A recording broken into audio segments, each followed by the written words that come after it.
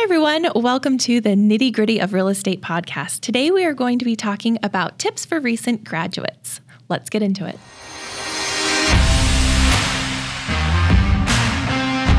Thanks for joining us today. We are going to be talking about tips for recent graduates. Here today with me is Amanda Morton, a branch manager with Mountain America Credit Union. Thanks for joining us today, Amanda. Happy to be here. Obviously, we have a lot of recent graduates in our community here.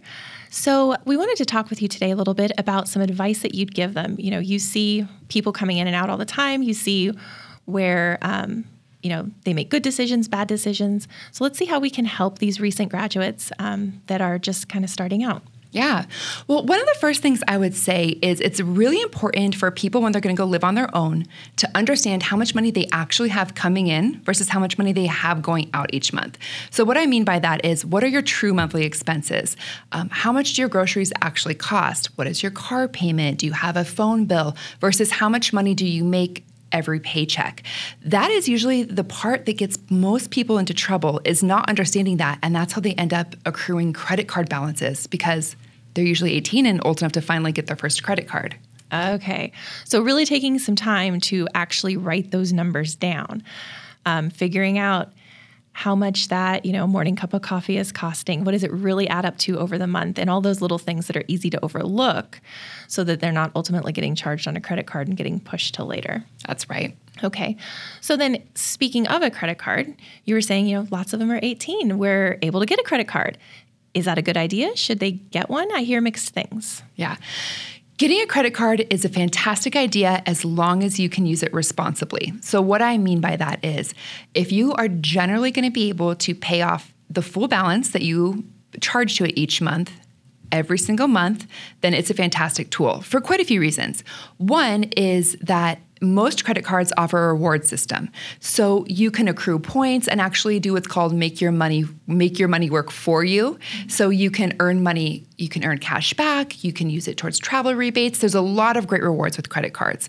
Also, if there's ever fraud on your credit card, which in this day and age, there's probably going to be fraud on some card that you have.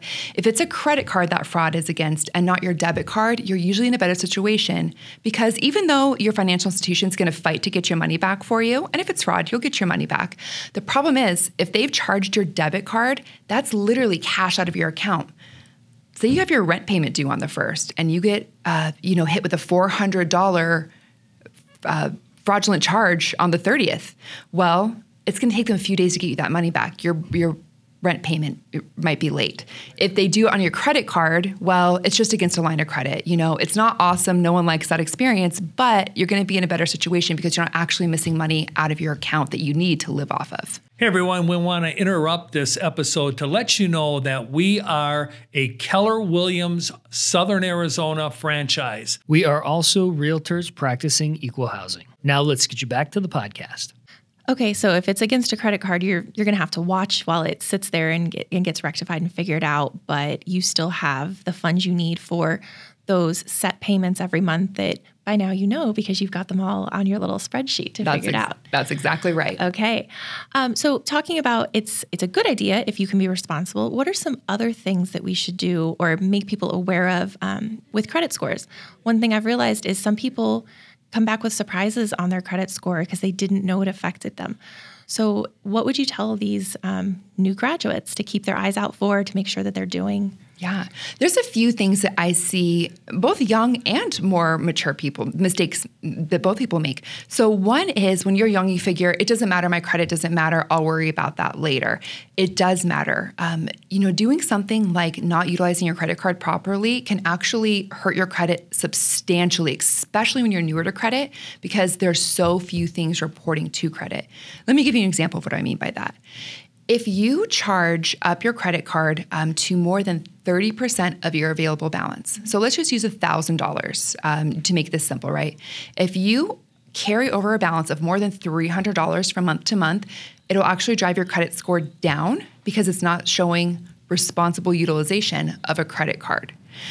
So that mistake I see used where people kind of think of it as, oh, it's just free money, right? I'll just pay it back later. I've got it there. I'll pay it later. Figure it out then. Yeah, but really what they're doing is they're just hurting their credit score. And then they go to do something like buy their first car at 20 years old and they have a really low credit score because they just didn't do it properly from the beginning.